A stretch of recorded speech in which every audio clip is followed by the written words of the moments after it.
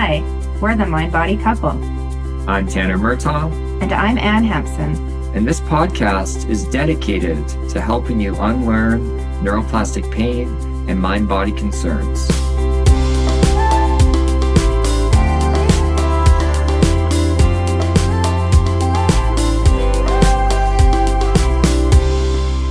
Hi, everyone. Welcome back to the podcast. Welcome back, everybody. It's the holidays. The holidays are over. Yes, we are at the tail end of the holidays. We're recording this right now on January 1st, and so Happy New Year's to everybody. Mm-hmm. And I think we're glad that we've made it through.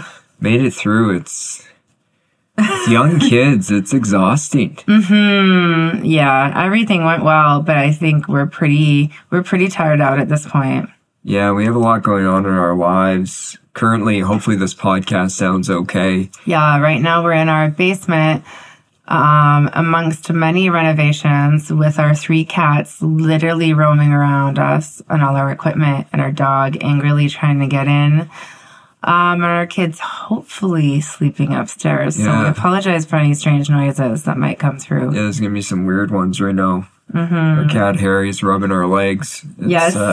It's pretty wild. Yes. But here we are. And we missed last week because it was the holidays. So I feel like that might speak to a lot of people's holidays of like, just kind of, this is where we're at right now, and we need to accept things for the way they are. I'm super excited tomorrow for life to go back to normal a little bit. Yeah. Yep.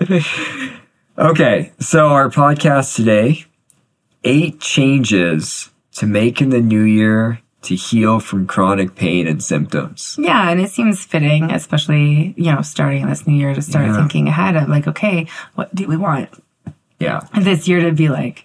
Yeah, and I don't particularly love New Year's resolutions just because they don't typically work. What I find people do, and myself included, and Anne knows this from experience, people are like intense where they're like, I'm going to do this. I'm going to make a new goal. Even yesterday, I caught myself doing this. And while you were napping, I was watching a documentary on centenarians. Right. Like people that live to 100 or over. And there's like hotspots of like, clusters of populations that really just have more people that live to 100. But I got it in my mind where I was like, okay, I got to be intense. Like I got intense about, the health goals. Your plans to live to 100? Yeah, my plans to live to 100. Based on, the first 30 years of my life, I got a lot of relaxation time to catch up on here, but it's so quick to take place for people where they have these intense New Year's resolutions. Yeah. And then when they fall apart, people feel awful and shameful. That's so funny because I quite like New Year's resolutions. You're different. You're the opposite of me. Yeah, which is interesting. And I've made a couple, but I don't react the same as you do with that intensity. I do react with like intention and purpose, and I want to, work on it and hold myself accountable. But I don't get to this intensity as you describe. And maybe there's a difference in terms of having a balance. I think that's the case. And for a lot of people with neuroplastic pain and symptoms, myself included, we can be so high pressure. Yes. And then so self-critical. Mm-hmm. So I made this list keeping that in mind. Yeah. I almost use myself as a guinea pig where I'm like, what is So, 8 changes to make to heal from chronic pain and symptoms in the new year. Yeah. And these are 8 changes that, I want everyone to make. I want everyone to, pick a few. You don't have to do all 8. But also watch the intensity. Yeah. It's a bit of a balancing act. Yeah, totally. And maybe that's, with these 8 changes, another hidden goal is with balance and remembering, okay, I'm going to do this with a hint of balance and without intensity. Yeah. So let's get into this list. All right. Number 1, be nervous system focused. Mm-hmm. What do you mean by that, Tanner, and why is that important? So, as we understand that a lot of chronic pain and symptoms are due to the brain and nervous system Yeah. being stuck in survival mode. And so sometimes people aren't very nervous system focused. And what I mean by this is they don't understand their nervous system. They haven't mapped it out a bit, because that's important too, like mapping out, like, what does my nervous system look like in the different states? And we have a whole polyvagal episode people can go and check out. But that's a really important aspect of this. Yeah. And one thing I want to highlight, like if anybody is listening to this and they're panicking a little bit about like, oh my gosh, I haven't been focusing on the nervous system.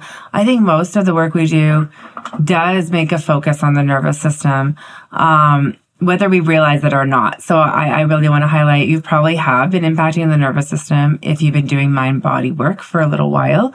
By having this focus and this knowledge of the nervous system to go with it is important. Yeah. And just the awareness of what your nervous system is doing throughout the day is really vital. And then you can start to use somatic practices, send cues of safety to your nervous system. We have so much content on our YouTube channel for people to check out that's completely free, that can be really helpful to get people moving with things. For sure. Currently, as we're explaining this list, our cat Harry is just being a little nightmare. Our nervous systems is like just freaking out right now because Harry is climbing basically on top of our microphone right now and causing chaos. Yeah. Hopefully you don't hear him. We have a, people can't see it. Yeah. It's a podcast, but we have like a shield to like block sound around the mic. And he's like rubbing his face on it. Like, here we go. Talking about relaxed nervous systems, though, I think we mentioned that Harry is our most relaxed cat of all of our cats. Yeah. And I guess to take a cue from him, he's like, whatever, maybe we need to be the same. You gotta be more like Harry. Be more like Harry. That's definitely the case. He is just never in fight or flight. No, not really. Okay, so that's number one. Number two, breath work. Okay, and what do you mean by breath work? And what this means is you're voluntarily controlling your breathing. Okay, would that be like diving into deep breathing, controlled breathing? Yeah, it could be all sorts of things. Like I have a number of like breathing practices on the YouTube channel that people can just go and try. But there's certain ways we can breathe that can actually really regulate our system. And I did some research on Google. Good job. I know, thank you. We take an average of 23,000 to 28,000 breaths a day. Oh my God, I don't know if this is good. This feels like a rabbit hole kind of research. I know. I dove in, but what happens to people a lot, and there's even research to show when someone goes to send an email, their breathing starts to get really rapid. Yes. So it's all these little moments that start to add up to us feeling very dysregulated, and it can worsen our chronic pain and symptoms. Totally. And just having that awareness around what you highlighted, Tanner, like when our breath speeds up, how much we're kind of a bit more on high alert throughout our day is really important, because those are cues then to maybe do the breath work or slow down. And every time I talk to people about this, they're quite surprised of how rapid they're breathing throughout their day without even originally noticing it. Yeah. So the awareness is key at first. Yeah. And then you can gain more control over your breathing, which is going to help you be more regulated. Yes. The one key that I'll tell people here is that if you're in sympathetic fight or flight, or if you're in a dorsal vagal shutdown state, the key to the breathing is the exhale needs to be longer. Yeah. If you remember anything else, that's the key. Once you're in ventral and you're safe and connected, it can be equal. Inhale, exhale. Yeah. And you can maintain that. But we gotta slow down the exhale when we're actually feeling dysregulated. Yeah, for sure. That's really important to have that slow. Okay, number 3. Slow down. Slow down. So, and breath work is helpful with that. It naturally forces us to slow in that moment or those couple of minutes. And even our first item on the list, be nervous system focused. Yeah. The way you know you need to slow down is you have awareness of your nervous system. Yes. And for myself, I used to be so bad at this. Yes. Like, you know this from experience. I just fail at this hard. Like I really is a hard thing for me to do. Well, and I think something for you, Tanner, and maybe you're just going to say this, but that was challenging for you was the narrative that you had behind slowing down. It was like it's wrong, it's bad, like you're a failure. Like you had all this narrative around it. Very like perfectionistic, self-critical. Yeah. And my nervous system was so used to that, and it was convinced that that's what was keeping me safe. Yes. So giving my brain and nervous system new experiences where it actually slowed down was vital. Well, and I think that's what can make this slowing down really hard, because there's the narrative and all the beliefs behind it, but then there's also the body is so used to living in that sympathetic state as well. Yeah, it feels so uncomfortable for someone who's been in fight or flight for 20, 30 years. Yeah. And I've experienced that with people where they're all of a sudden slowed down and calm. And then like it panic hits like right after, because it's such an unfamiliar experience. Even that documentary, I love how I'm talking about this documentary. Okay. But that was me slowing down. Ah, if the kids, like it used to be like when our kids were napping or I had any spare moment, I was jamming things in. I just like picked a random documentary and started watching it and hung out on the couch. Which is true. And I realize Tanner's right. Like it's still hard for him. I was out and I came, or was I napping, or where was I? Whatever. I was somewhere. You were with Casper the horse. Oh, yeah. I was out with the horse, tending on my nervous system. And then I came, that's right, I came back, and Tanner was like, I threw work to the wayside, and I watched this documentary, and I was like almost surprised. I was like, wow. I know. You actually slow down. And so it's still challenging. Yeah, and if I look back on this year, because I think it's also important to reflect on like where the changes, I am much less often in fight or flight. Yes. And as like someone, as your partner and someone in your life, I've definitely noticed that as well with you. Yeah. Yeah. And that's a huge thing is like, even if your pain or symptoms go away, there's still more work to do. Yeah. Myself included. I haven't had chronic pain in many years, but there's still, I'm working away at things, and it becomes so much more than about like reducing the symptoms anymore. Yeah. And we don't want anyone to hear that and feel hopeless of like, oh, I always have to work on this. But we want to send a realistic message that this is kind of about a lifestyle change, a way of being, a way of approaching maybe the world and our health and our bodies, right? That needs to kind of continue on. Yeah. Number 4, co-regulate. Yes. And I know we mentioned previously when we talked about co-regulation that can be hard if we feel like we don't have people to co-regulate with. Yeah, and I get lots of comments on our social media with people with just certain life circumstances where it's really difficult. And we know we're very privileged in this way to have each other, our kids, 5 animals. Many that we don't want to co-regulate with. Let's honor this for a second here. You know, in terms of co-regulation, we've really upped our ante over 2023. We got another cat. Oh, like our pet adoption. And we got a dog. I feel like we haven't explained how that happened.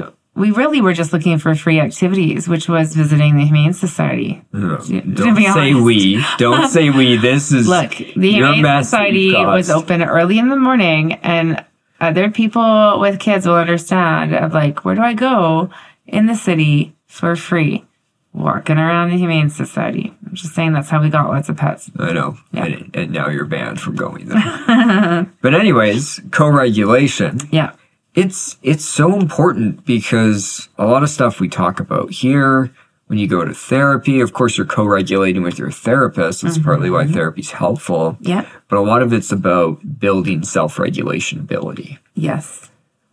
But don't lose sight on this. And even if you're in a position where you don't have many people or animals to co-regulate, it's also about looking forward to like, okay, what do I need to include in my life for this to look in this way? Like for myself, I think about this really actively because otherwise I don't do it. I know this about myself. And this is another one, like with slowing down, they're actually equally as hard for me. Where I have to really intentionally think about, okay, like, you know, I have 3 main friends and I like try to call them and I make time to do that because I know that that's important for my long-term kind of nervous system well-being. And so I think people kind of keep that in mind as you're building out your life over this next year. Yeah. Number 5, move your body. Yes. And it can be little movements, big movements, planned movements. Yeah. Yeah. But we need to do this. So many people with chronic pain and symptoms, and I relate to anyone listening that is almost no movement in their life. I was in that position. I wasn't moving at all. Yeah. And in order for our healing to progress, we got to move the body. Yes. And that's scary, as we've said before, but it's just these small actions you're moving in that direction. And it can start like we want that safe and corrective experience. So it can start with a movement that feels manageable at this time. So whether that's a slight movement, you know, for 30 seconds, great. That's a start. And then you move more and do a little bit more and keep kind of moving forward that way. Yeah. It really is vital. And I've seen it hold up so many people. Yeah. Where they're doing everything else, but they're not making the steps of actually moving their body more. Yeah. Because that's how you teach your brain that your body's actually safe. Yeah. And that's what we want. We want the brain to learn, okay, there's nothing wrong with my body. I am okay. Yeah. Number 6, set boundaries. Mm-hmm. For any of our people pleasers out there listening, this one's for you. Myself included. You got to set boundaries. Yeah. And if you're looking back on your holiday season and it was chaotic because there was a lack of boundaries, okay, that's good for you to know, right? Totally. And that's good learning. Yeah, and that's something that, like, how can you build that out? And that could be with anything. That could be with work. Mm-hmm. And sometimes it's self-boundaries. Like when we say boundaries, that people think like person to person, but that's not necessarily the case either. Even with myself, I know I'll just work. And so I need to set boundaries in that way as well. It's not just with other people. Yeah, I'm totally looking at Tanner right now, shaking my head, yes. Because this is one he struggles with that I try to hold him accountable for, which isn't always helpful or it doesn't always work. But I'm glad to hear that he's trying to set that goal himself. Yeah, and it's about forming a life that sends safety to your system. Yeah. And so it's important at the beginning of the year, like if you want to make a resolution, I know Anne likes resolutions and I don't, but it's how can you form a life that's going to naturally send cues of safety? Yeah. That's going to naturally do that. You don't need to, do every single technique we've ever discussed on this podcast. It's like, how can you actually form a life that's going to send cues of safety? And part of that equation is setting boundaries for yourself. At work, at home, with friends, whatever it is. Number 7, don't force yourself to feel a certain way. So when it comes to like nervous system regulation, what about like when we're noticing we're really in that sympathetic state, we're trying to move into ventral, how does this apply to that? Mm-hmm. Really, it's something that people get caught on a lot because we talk about, whenever anyone talks about nervous system regulation, we talk about calmness, about ease. These are all important things. Even before this, I did a breathwork session for 15 minutes. But I was also feeling really stressed. Mm-hmm. And I allowed myself to feel that. So I think it's important that you can provide cues of safety to your system. But what I see people get caught up in is they're trying to force themselves to be calm all the time. Yes. And that's not what a regulated nervous system is. As Deb Dana talks about, a regulated system is a flexible system. So you can go into fight or flight, or you can go into shutdown, and you can move back out with ease. Right. I talk to people about kind of finding it, like when we use that word balance, kind of the same of allowing space for the negative emotion or the stressed emotion or whatever that might be, and then maybe shifting. But I think you're talking about not just running like over the emotion or avoiding the emotion. Exactly. What I see people fall into, and I've fallen into it too in the past, is like toxic positivity. And what happens is people are like trying to be positive all the time. Yeah. But then when they feel something bad, they just try to up the ante and like force themselves to be calm. But you might actually need to feel that. Right. And it doesn't mean, we can't try to have like a positive spin on things or change our perception, but we want to honor whatever those emotions are and kind of give them their due time. Exactly. And this is really vital. Suppressing your emotions, resisting them is not going to make you more regulated in the long term. So allow yourself to feel how you feel throughout the day. Number 8, commit to using a mind-body approach for your chronic pain or symptoms on a daily basis. Yes. I like this one because sometimes, it can be on a weekly basis. Sometimes it can be once in a while. But Tanner knows me. I think a big key in this is consistency. Yeah. And love's the word. I love consistency. Whenever it comes up, I'm like, it's my favorite topic. Months ago, like when Anne was making like... I think some people liked those. I know, but I was having Anne make some reels for Instagram.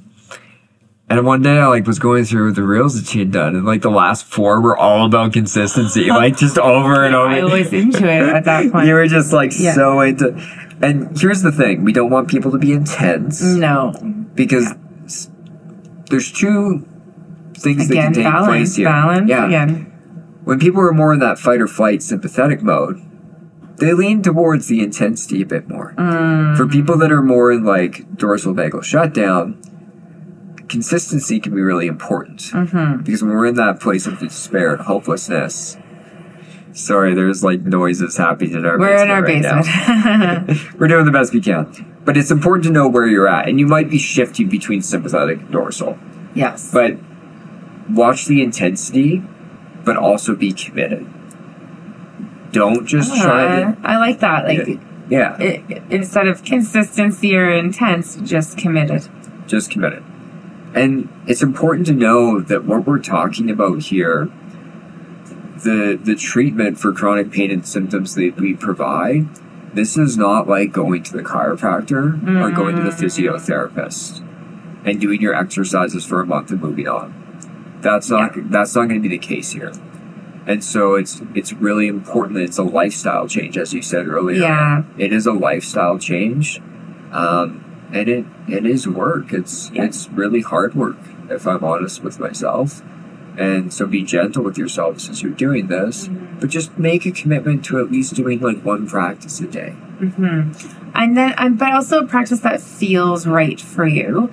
Like Tanner said, you don't have to do every skill and every technique that you read about or that we talk about. So pick something that works for you, that feels right or comes naturally as you progress, and then make sure that you're committed to that. Yeah. So this is our little New Year's episode. Yeah. I appreciate everyone listening to this and bearing in mind that there's some distractions we're dealing with as we record this, but we thought it was really important to kind of start the new year off with an episode like this. Yeah, totally. And I think kind of the highlight, is your new year, whatever that might look like, it's not going to be perfect, and I bet everyone's holidays weren't perfect either, but it's about kind of deciding, okay, what do we want to work towards, and how are we going to get there? And I think there's great hope in this approach. Yeah.